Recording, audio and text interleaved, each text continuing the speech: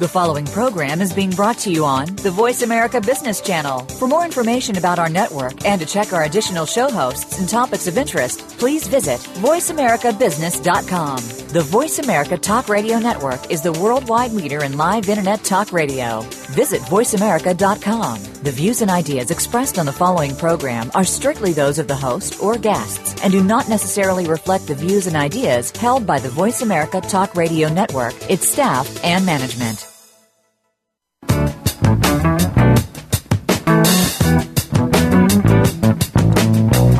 Welcome to Leadership Matters with Dr. Cheryl White, Linda Shube, Gerald McFadden, Andre Howard, Tom Wall, and Rihanna Absar. This is your forum for exploring and discussing challenges that are faced by public and nonprofit leaders. And now, Leadership Matters. Good afternoon, and thank you for tuning in to Leadership Matters.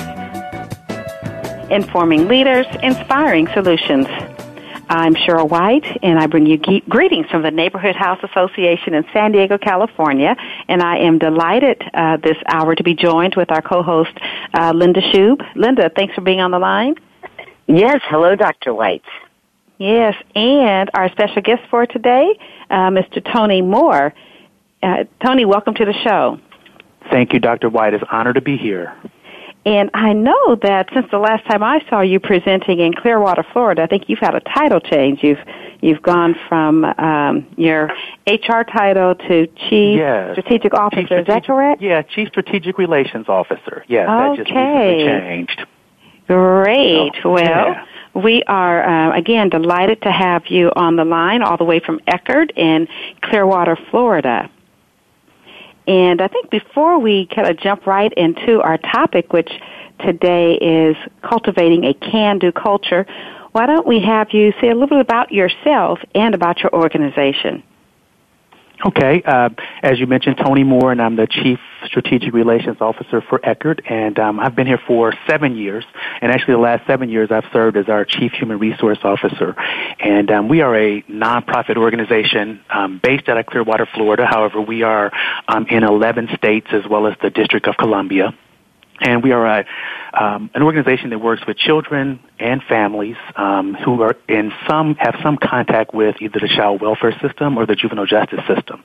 And the services really sort of span the gamut, everything from working with these families on the front end through diversion services or family preservation services where we're trying to keep the family unit together, to here in Florida where we have oversight for an entire system of care where we're working with kids that are in the child welfare system with adoptions and reunifications and foster care and case management. So we're overseeing those services, to job readiness training in a number of states that we're in, as well as we have some reintegration services. So kids who are in the system but are reintegrating into their communities, into their homes. So sort of span the whole gamut of services for children, adolescents, and families. Okay, well, wonderful. And again, just welcome. Linda, would you like to say a little bit about your organization as well? Yes, we do. We are a group of organizational psychologists, and we work with public sector and nonprofit organizations doing everything from strategic planning to leadership training to outreach, involvement, communications. So anything that will improve the organizational capacity internally or to serve the public or the population being served. And I can say that it just feels really good to be in a position to be able to help those in need. So thanks for letting me be one of your co-hosts.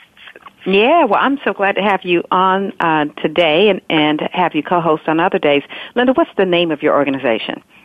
It's Organization Effectiveness Consultants, and the website is OECStrategicSolutions.com.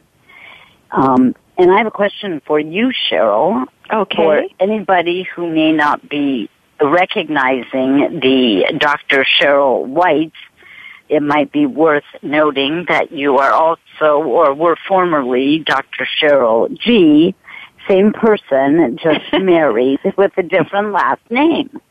Yes, this is true. I am the same person growing into my new name and my new role as a wife.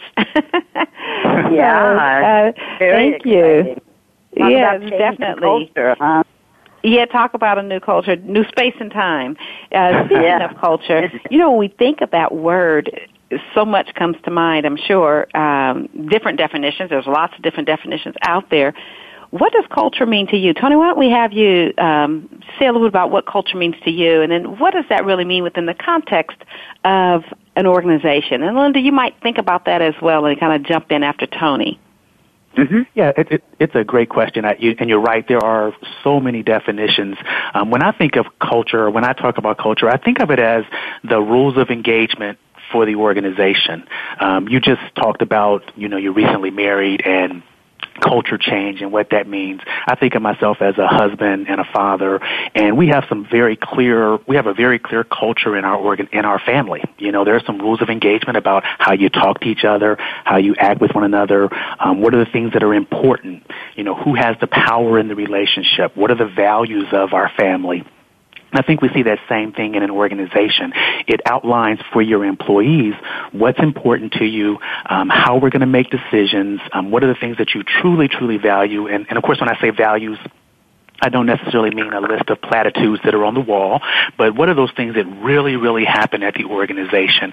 I think those things go into defining what I think is the culture of the organization, and those are the things, obviously, that have the impact on the people in the organization.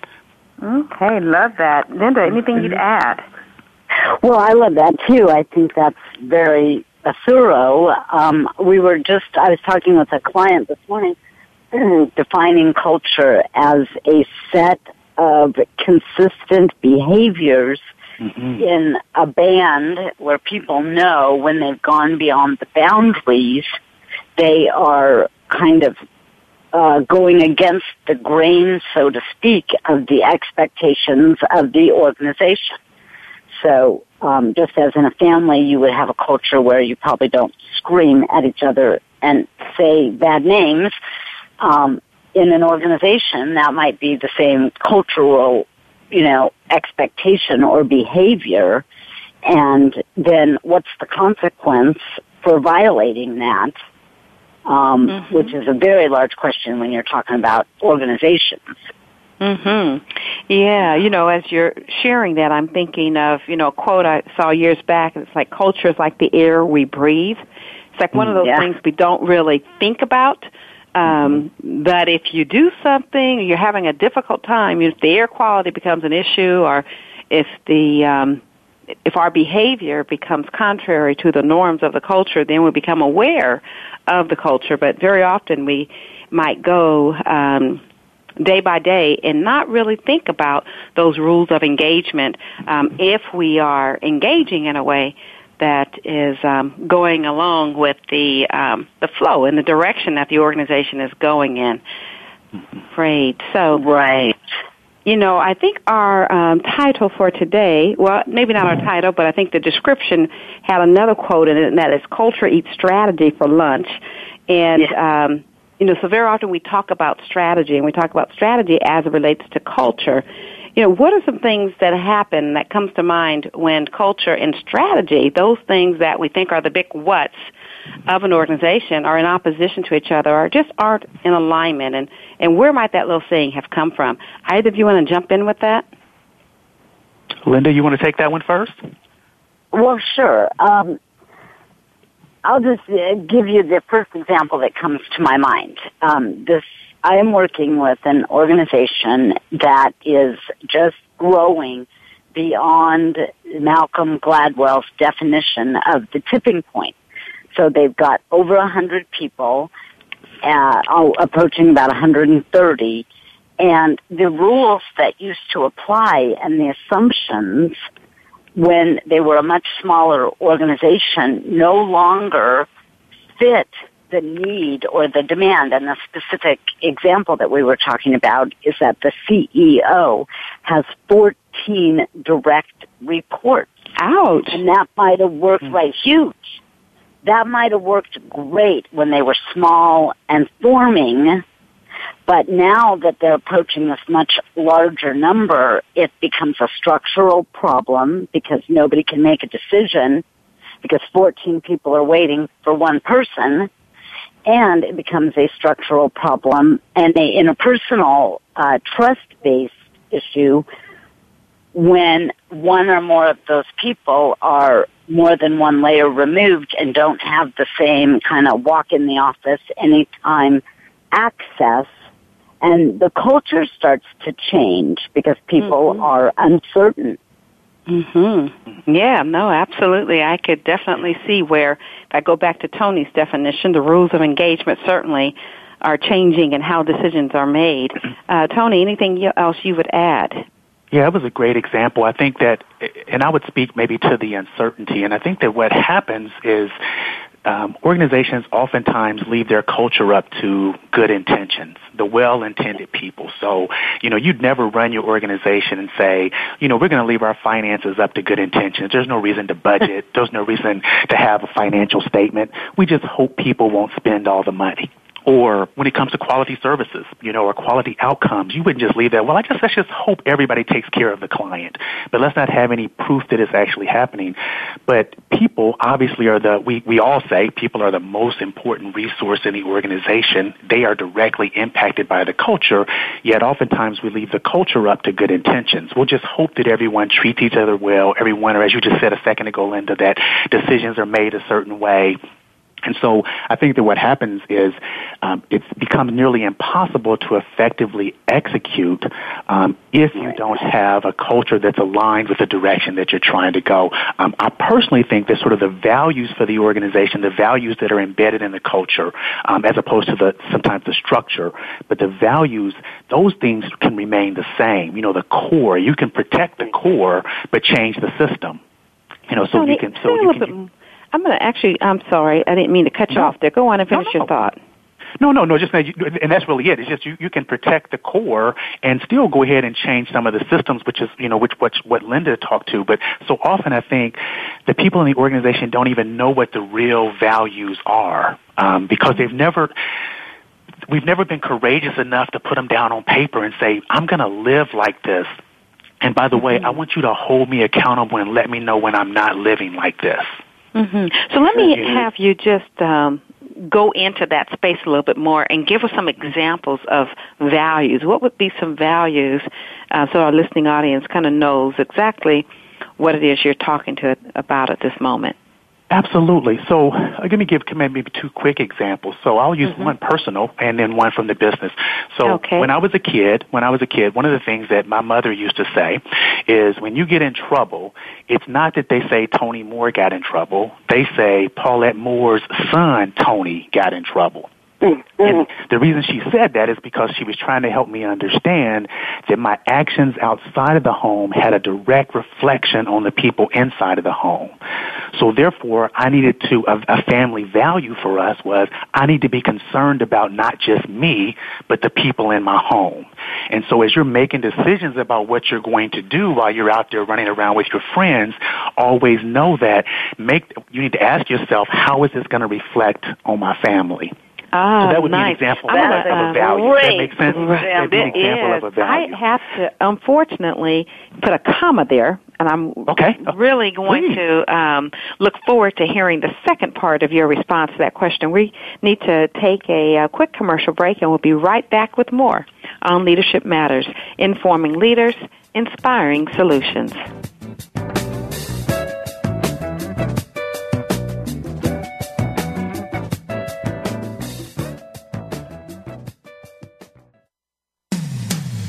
When it comes to business, you'll find the experts here. Voice America Business Network. Leadership Matters is brought to you by Innovisions. Need to improve leadership, staff, or organization performance? Contact Innovisions today for quality, effective, and affordable leadership, staff, and organization development training, coaching, and consulting services. Call 858-244-8264. That's 858-244-8264. or send an email to Dr. White. Her email address is drwhite@innovisions.org. Innovisions is a social enterprise of the Neighborhood House Association of San Diego, California. Funds raised go to support the Neighborhood House Association's mission, developing children, families, and future leaders of our communities through empowerment, education, and wellness.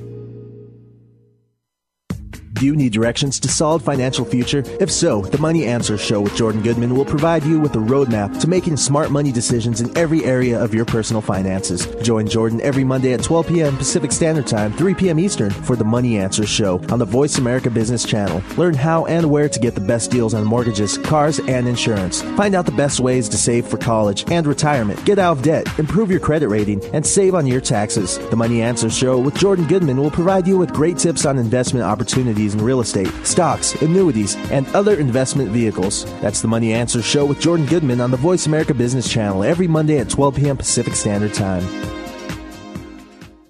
Follow us on Twitter at VoiceAmericaTRN. Get the lowdown on guests, new shows, and your favorites. That's VoiceAmericaTRN.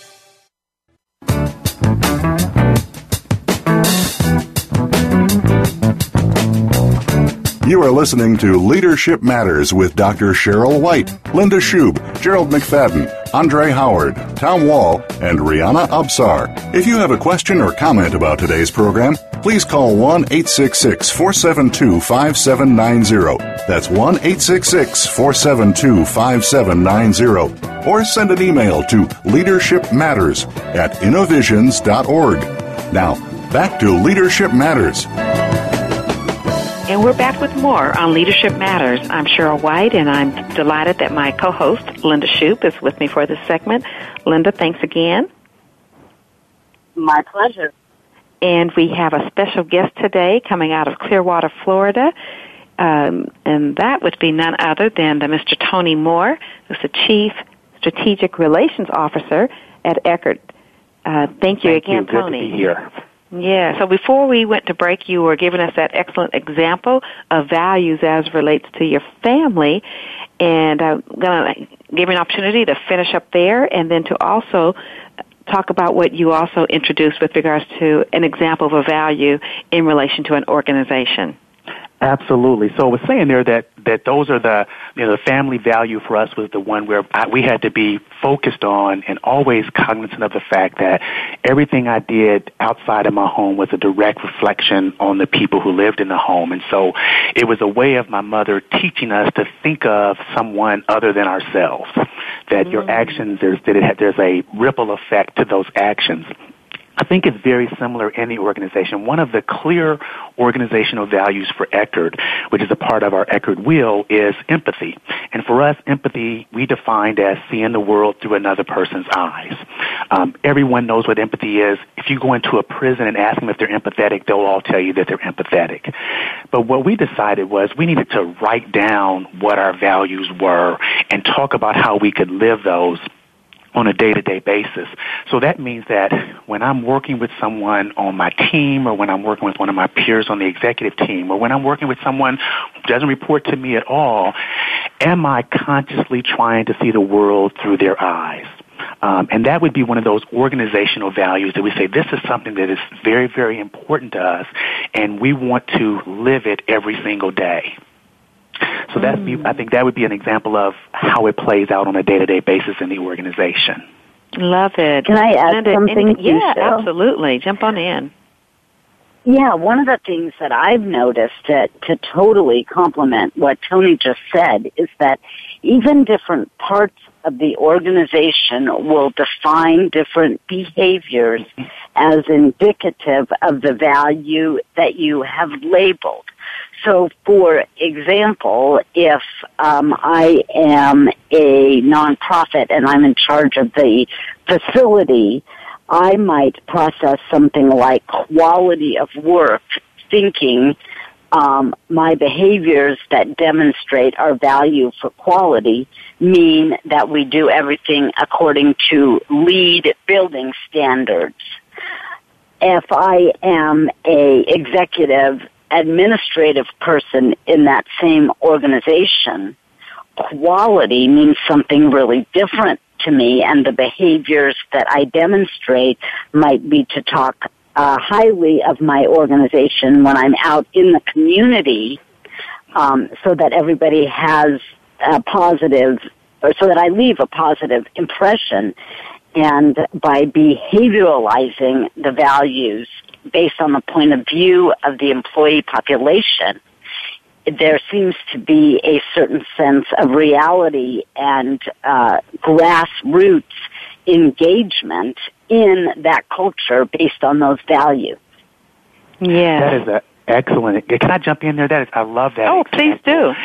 We had one of the things that we ask is, one of the things that we continually are asking our employees around these values with respect to the person side of the wheel, and I can talk about that later if you'd like, but what I will tell you is one of the things we ask them is, and it's very similar to what I would ask my kids at home, is these are the things that I say I believe. And this is in particular with my wife. These are the things that I say I believe. I need you to let me know when my behavior is inconsistent with what I say I believe.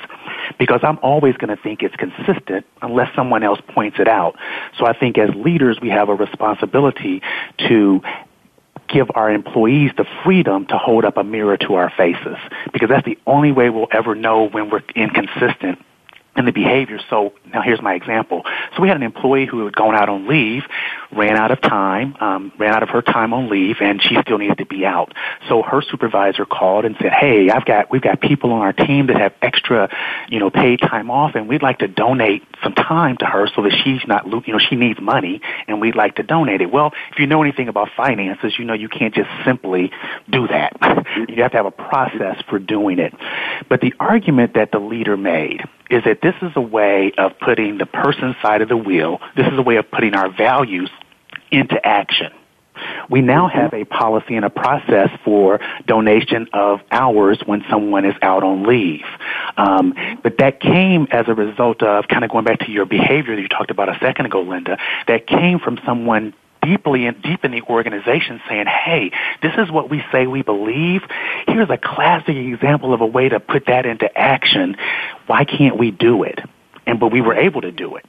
But by having those clearly defined values, you can make decisions that are consistent with the values, because you keep asking yourself, how does this relate to who we say we are? We say this is what we believe. How does that match with what I'm doing? If that makes sense. Makes a lot of sense. So if I were to step back for our listeners and think of, what is the key thing, what might even be the first thing, or maybe it's not first but key, to do as relates to beginning to move forward in a culture change effort, what would you say would be the most important thing to embrace doing? Linda, you want to go first, or you want me to jump in? You sound like you're ready. Go for it, Tony. I'm not ready. I always sound like I'm ready. It's just a sound. Well, I will say this. I think that one of the first things that has to be done is we need to decide, who is it that we really want to be? What is it that, remember we said earlier that, or at least I said earlier, that the culture is about a set of rules of engagement. So I'll give you an example. When I first got here and I took over the HR department, one of the things that I asked them was, what do we want our customers to be saying about us? And by customers, I meant all of our employees. That if they were going to talk about our department, what would we like them to be saying about us? And they all started writing down all the things they'd love for people to say about them. And then I said, okay, so to get that to happen, what are the very specific behaviors that we would have to do to get there? So my point is, we had to determine a destination first. We had to decide who is it that we really want to be. What is it that in this case, it was what do we want people to say about us, but who do we really want to be as people? And then we began to use that to define the action. So I think the first step is a conversation about what's really important.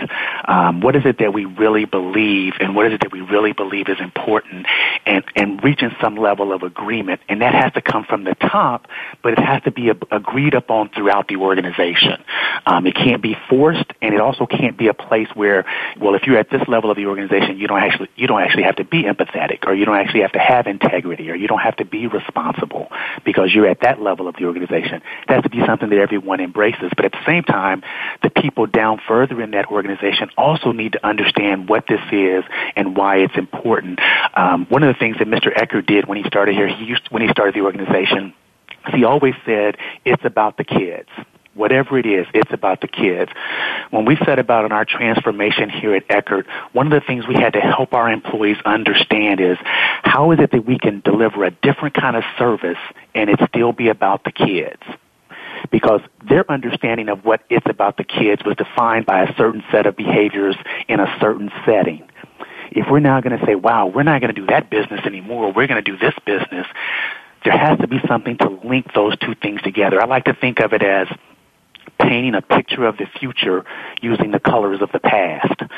So the colors of the past for us would be, it's about the kids. If I can paint you a future picture and help you understand why it's still about the kids, I can more than likely get you to come on board with the new direction that we're going.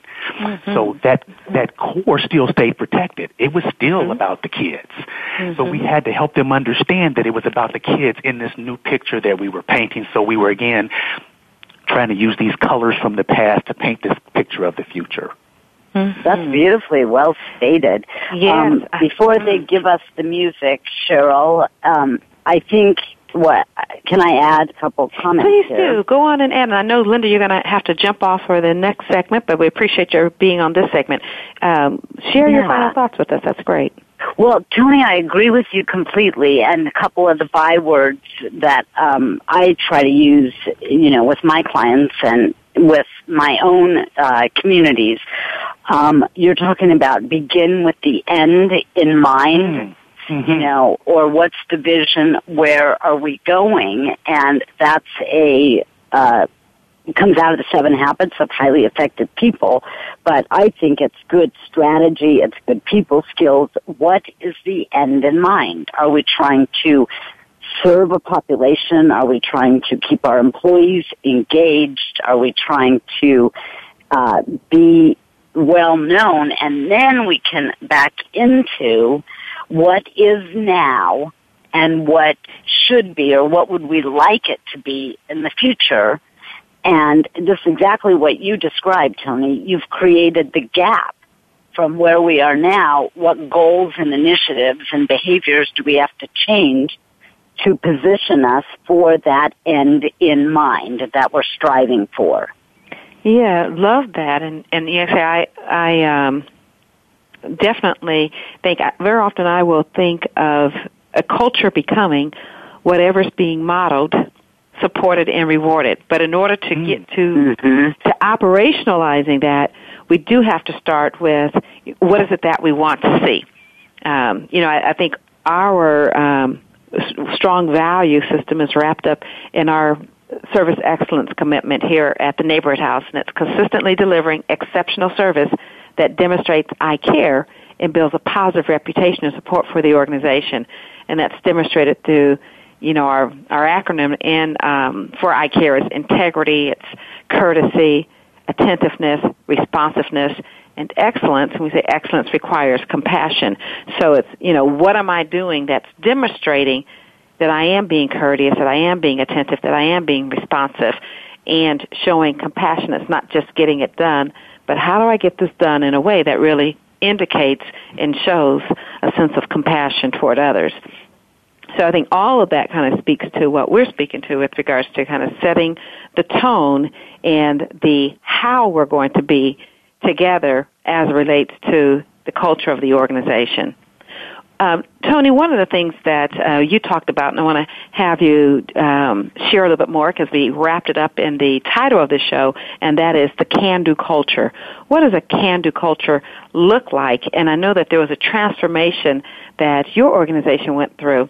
So I'd love to have you also share a little bit about what that transformation was like for you, maybe moving into a can-do culture. Absolutely. Absolutely. You know, it's interesting. The Eckerd started.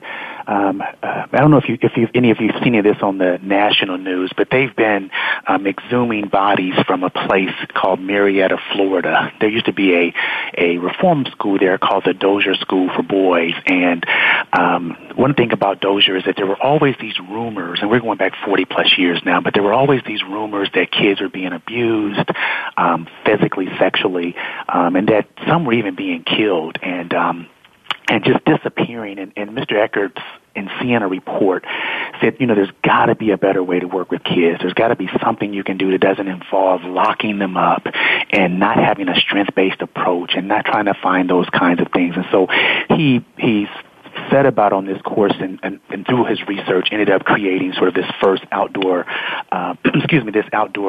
therapeutic camp. And embedded in there, as I said earlier, was this belief that it was all about the kids. And when I arrived 7 years ago, I can tell you that when you walked into one of those camps, I've never met such a group of people who were committed to kids. I mean, it was so evident Tony, that you could I so hate to have to put a comma here, but I'm going to put a comma here.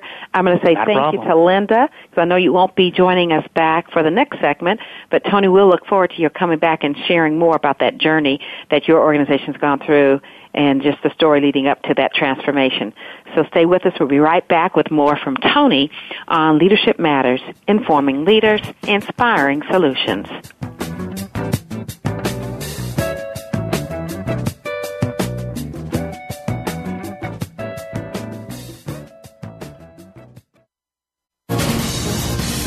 Voice America Business Network, the bottom line in business.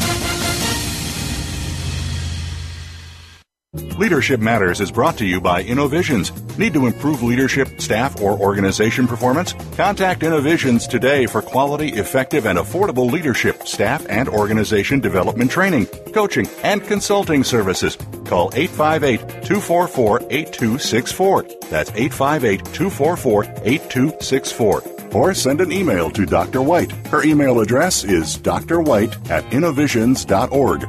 Innovisions is a social enterprise of the Neighborhood House Association of San Diego, California.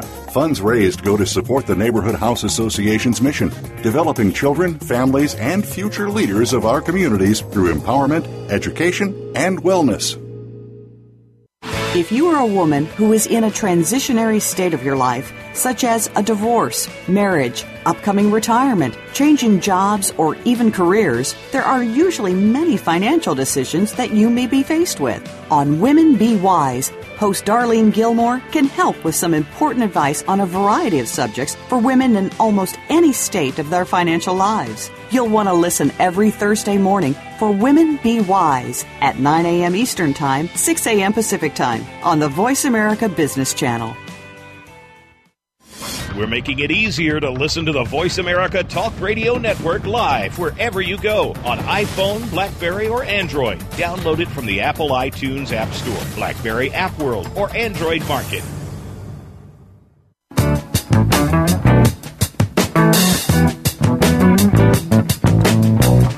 You are listening to Leadership Matters with Dr. Cheryl White, Linda Shube, Gerald McFadden, Andre Howard, Tom Wall, and Rihanna Absar. If you have a question or comment about today's program, please call 1-866-472-5790. That's 1-866-472-5790. Or send an email to leadershipmatters@innovisions.org. Now, back to Leadership Matters.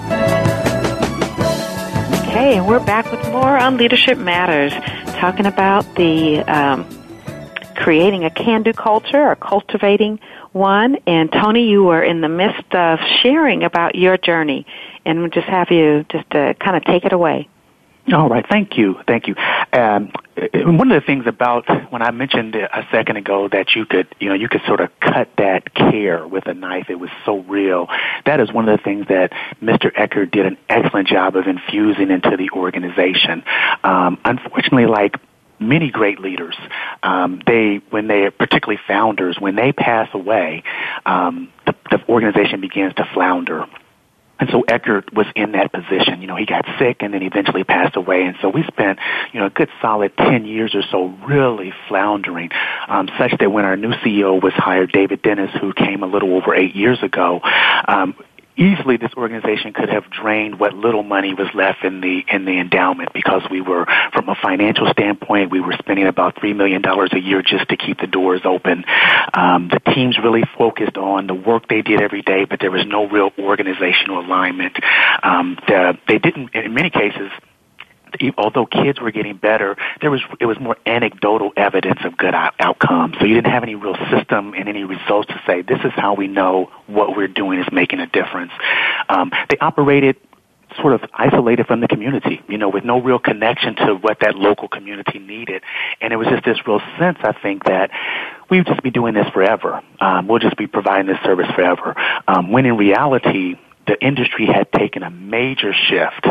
And although we were still providing a good service, the reality is people were doing something different. It's sort of like the analogy of the buggy whip. The last buggy whip maker in America was probably the best buggy whip maker in America. But who cares? People were driving cars. So they went out of business. And that's the road that we were on. And unfortunately, our leaders in the organization had been shielded from all of that, because they only had to worry about the kids, back to that value. It's about the kids. It's not about any of those other things.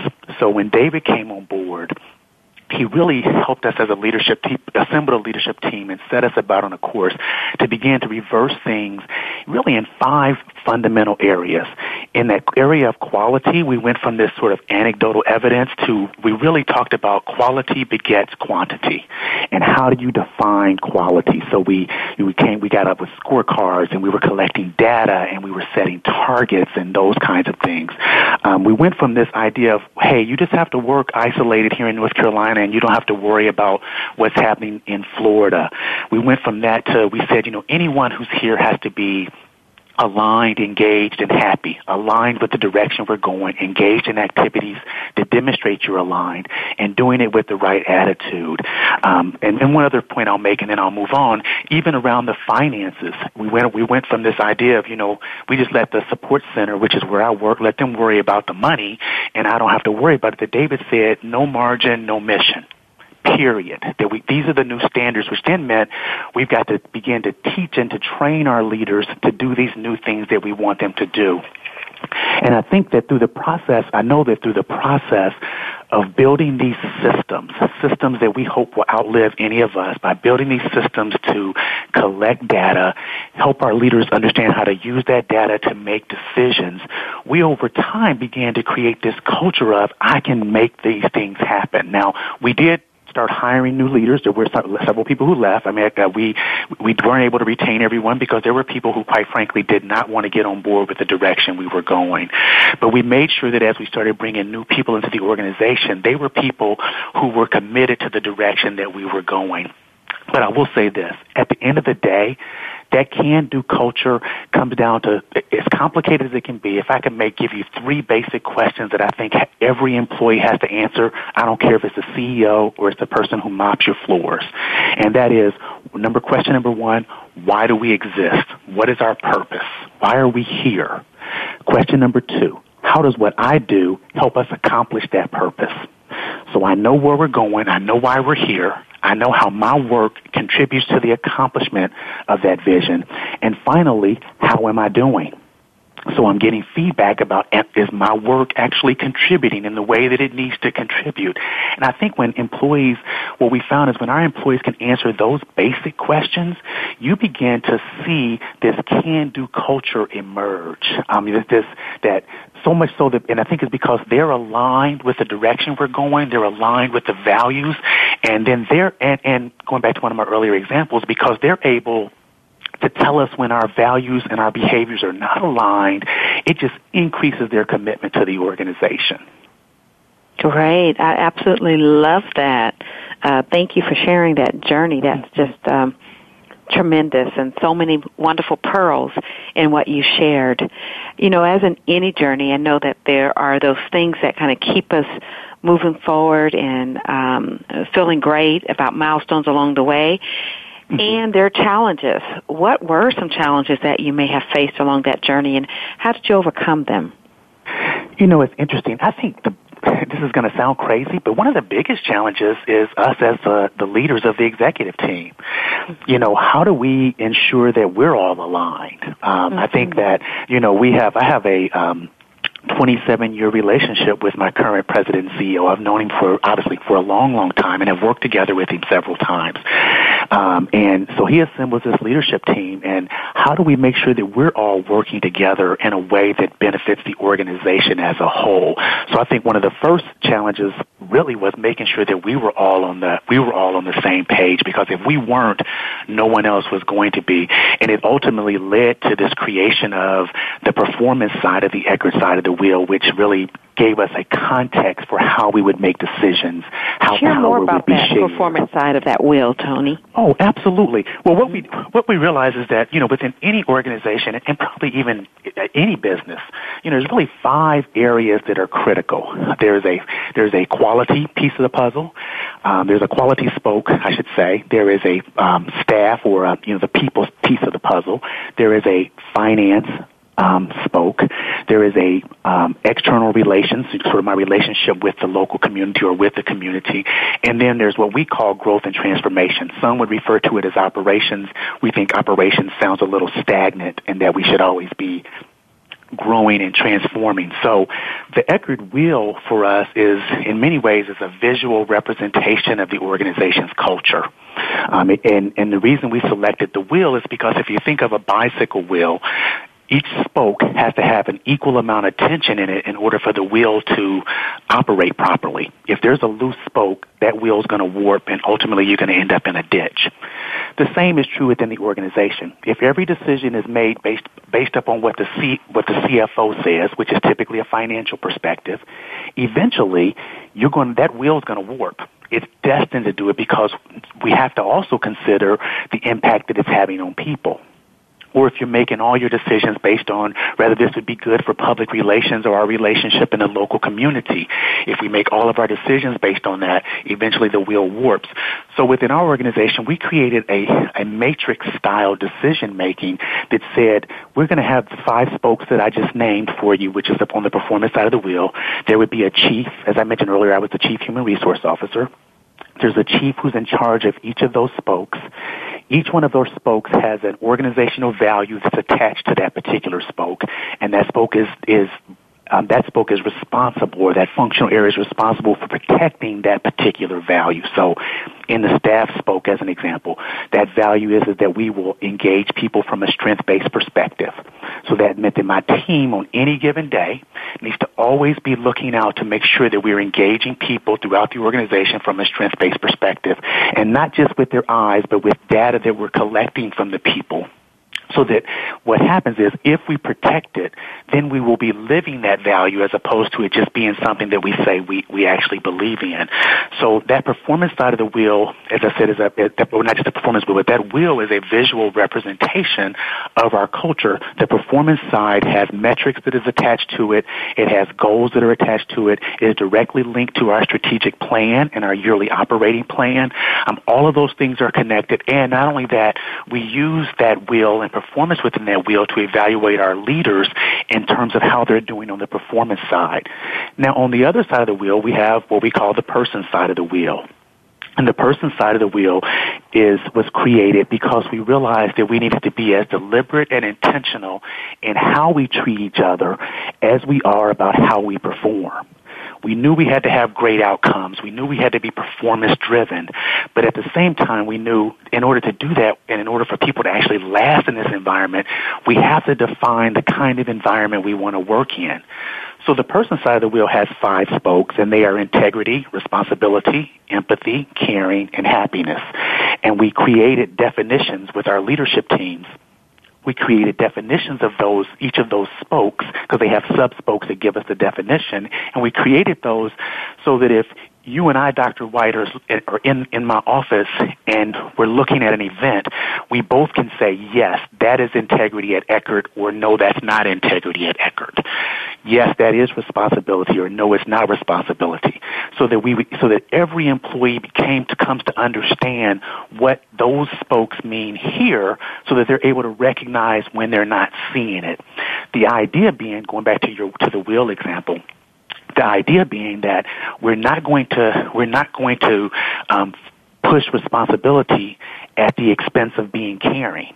Yeah, responsibility is very, very important. But what we're asking our people to be is responsible and caring at the same time. If you're a leader, I want you to hold your teams accountable, but I want you to be empathetic and caring at the same time. And that's not easy to do. It's particularly for a high-performing organization. It's much easier to be focused on responsibility than it is to be focused on empathy. And I will tell you, as a leadership team, that was one of the things when we began to put these things down on paper, is it was scary, because we thought, once we write this down, people are going to expect us to actually do this. I mean, they're going to actually expect that you're going to be living like this. And I know full well that when I talk to people, it doesn't always feel caring. I know it doesn't. So how are we going to do that? So, but that would be the Eckerd wheel. That is that. Okay. It for us is a visual representation of our organization's culture, both from performance and the people. Excellent. So when we come back, I'm going to have a few more questions I want to ask you about that person side of the wheel. Be with us or stay with us. We'll be right back with more on Leadership Matters, informing leaders, inspiring solutions.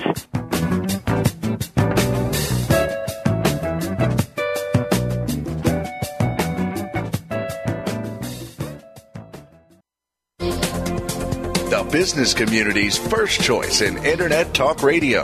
Voice America Business Network. Leadership Matters is brought to you by Innovisions. Need to improve leadership, staff, or organization performance? Contact Innovisions today for quality, effective, and affordable leadership, staff, and organization development training, coaching, and consulting services. Call 858-244-8264. That's 858-244-8264. Or send an email to Dr. White. Her email address is drwhite@innovisions.org. Innovisions is a social enterprise of the Neighborhood House Association of San Diego, California. Funds raised go to support the Neighborhood House Association's mission, developing children, families, and future leaders of our communities through empowerment, education, and wellness. Tune in to The Soul of Enterprise, Business in the Knowledge Economy, with co-hosts Ron Baker and Ed Kless. Ron and Ed will show you how to recognize that wealth is created by intellectual capital. It's all in the possibilities that we can create and that are created for us. These possibilities are destined to be discovered by human imagination and through the service of others, creating a brighter future for all of us. The Soul of Enterprise is heard live every Friday at 1 p.m. Pacific Time, 4 p.m. Eastern, on the Voice America Business Channel. Bob Pritchard has over 30 years of experience as a straight-talking business consultant and author working with some of the top Fortune 500 companies. Now he's come to the Voice America Business Channel to help you and your business. Tune in to the Bob Pritchard Radio Show for information about starting and successfully running a profitable business. From the movers and shakers to great marketing screw-ups, you can't afford to miss a single edition of the Bob Pritchard Radio Show. Tuesdays at 5 p.m. Pacific, 8 p.m. Eastern on Voice America Business. Become our friend on Facebook. Post your thoughts about our shows and network on our timeline. Visit Facebook.com/Voice America.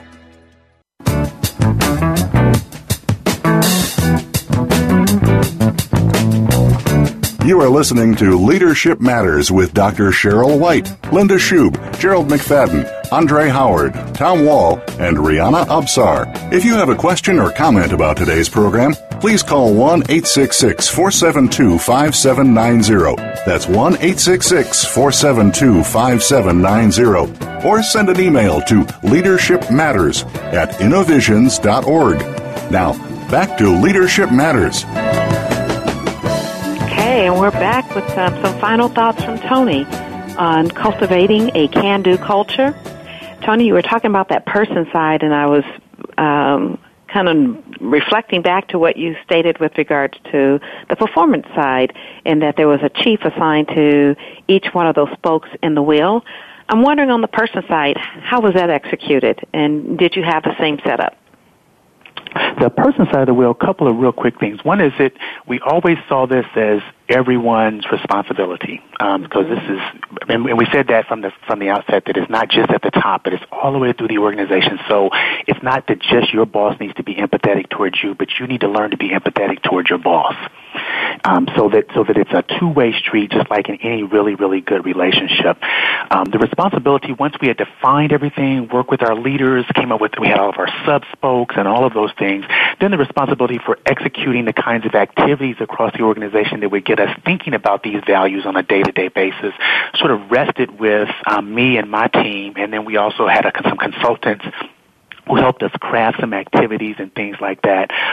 But one other thing we did that I also think is important is we actually have a spoke champion for each spoke on the person side of the wheel, meaning, and those are not people at the executive level. Those are actually people throughout the organization who are in leadership positions. So we have someone who is a visual representation of integrity. And they know that that's the spoke champion for integrity, or that's the spoke champion for caring. And part of their responsibility is sometimes they write I'll have them write some blog post that we send out to the organization, those kinds of things to continually remind people of it. But they help, and we have a committee meeting. It's really more of a work group where we talk about, what are we learning and where are the places where we're seeing some inconsistencies. Wonderful. Absolutely love it. Any final tips or just, top of mind thoughts that you think would be important to share with our listening audience on this topic? I think what I would say is do something. It can sound, you could probably listen to me talking, and when I talk about it, it sounds like it was some waltz, but it wasn't. Some people were doing a Texas two-step. Some people were doing something, it was, if you had seen us dancing together, you'd have thought, what a mess this place is. But it had to start somewhere. We had to do something. Now when I talk about it, it sounds like, wow, this just flowed so smoothly. It's a bumpy road, but it is well worth the investment. And if you don't do anything else with your employees, I think there's 4 things you should always do. Ask, listen, respond, and repeat. Over and over and over again, whatever it is you want to know about the culture, about what makes us great, about what's important to you, ask them, listen to them, respond to what they're telling you, and then repeat that process over and over again. And over time, you will create an organization, which is, I think, where we've gotten to. You create an organization where speaking up becomes an expectation. Okay, absolutely love that. Tony, if our listeners want to get in touch with you just to chat, learn more, get resources, how might they do so? I would love that, and I mean that. Anyone who wants to contact me, you can get me one of 2 ways. The best way to get me would be through my email address, and that's tmoore, that's MOORE, at Eckerd, ECKERD.org. So tmoore.org. Tmoore at Eckerd.org. Or you can reach me by phone at 727-461-2990. Again, that's 727-461-2990, extension 3450. And I'd be glad to answer any questions or share any information that would be helpful. Great. Any other resources that you want to mention, Tony, that's just top of mind? There's a couple. A couple things come to mind. One is we actually make a quarterly book recommendation to out to our organization, and there's a couple of things. There's a couple of really, really good books. One is called The Servant. The other is called A Leader's Gift. They are just excellent for getting you thinking about those things that are on the person's side of the wheel. And then for the performance side of the wheel, there are 2 books that I would recommend, and we've all read them. One is called The Effective Executive, and that is by Peter Drucker, who you quoted earlier about culture eating strategy. And then the second book is called Execution. So The Servant, and then another book called A Leader's Gift for the person side of the wheel, and performance side of the wheel, The Effective Executive, and then a great book called Execution. I think that you pick those up and it'll get you started. Excellent. Love it. And I also want to give a shout out to the Alliance for Strong families and communities. Their Executive Leadership Institute still has, I'm hearing, maybe a few seats available. It's outstanding training opportunity to learn about not only developing your culture, but much, much more as an executive. Can find more information about that at www.alliance1.org. So, great. Well, Tony, I have really enjoyed having you on our show today. I have enjoyed it thoroughly. I really, as I said to you at the beginning, I'm honored that you'd ask me to be here, and this is a great place to work. It may sound perfect, it's not. We've got our issues, but there's a real commitment to how we treat each other and how we treat our clients. So I really appreciate the opportunity to share some of our journey with you. Yeah, well, I really appreciate your sharing it. I think just having a space to come together and talk about what's happening in different organizations and what our different experiences have been really kind of help to make a big difference. I know Andre and I, as we work together and do a lot of our work, one of the things we constantly say is that people learn and grow from interaction with each other. And hopefully this conversation and all the other conversations we have on Wednesdays at 2 p.m. are such to where it's really stimulating an opportunity for leaders to really feel more informed and inspired to find solutions that help to make a positive difference in their organizations and in humanity. So again, thank you so much for being on our show today. Thank you. And thank you also to our listening audience for tuning in. Please join us every Wednesday at 2 p.m. Pacific Standard Time for Leadership Matters, informing leaders, inspiring solutions.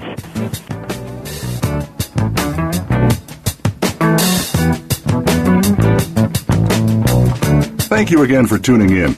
Leadership Matters with Dr. Cheryl White, Linda Shube, Gerald McFadden, Andre Howard, Tom Wall, and Rihanna Absar is broadcast live every Wednesday afternoon at 5 p.m. Eastern Time, 2 p.m. Pacific Time on the Voice America Business Channel. Have a wonderful week and make your leadership matter.